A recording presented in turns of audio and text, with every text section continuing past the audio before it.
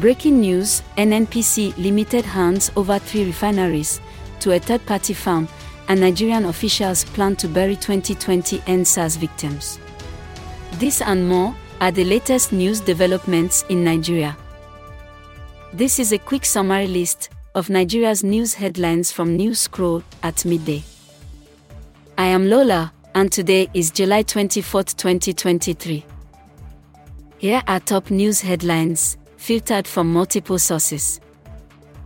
Davido bows to pressure and deletes controversial music video.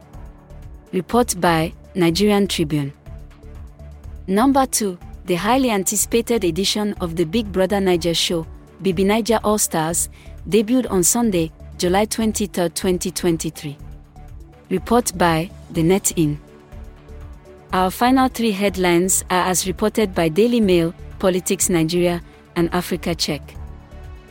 Number 3. Nigerian officials say the 103 bodies from NSAS 2020 protests will be buried. 4. The NNPC Limited is planning to hand over its 3 refineries to a reputable third party with experience in operating and maintaining them. 5. Nigerians have been warned to beware of a Facebook page impersonating a popular financial app and offering false loans. This rounds up the midday's news updates in Nigeria via News Scroll.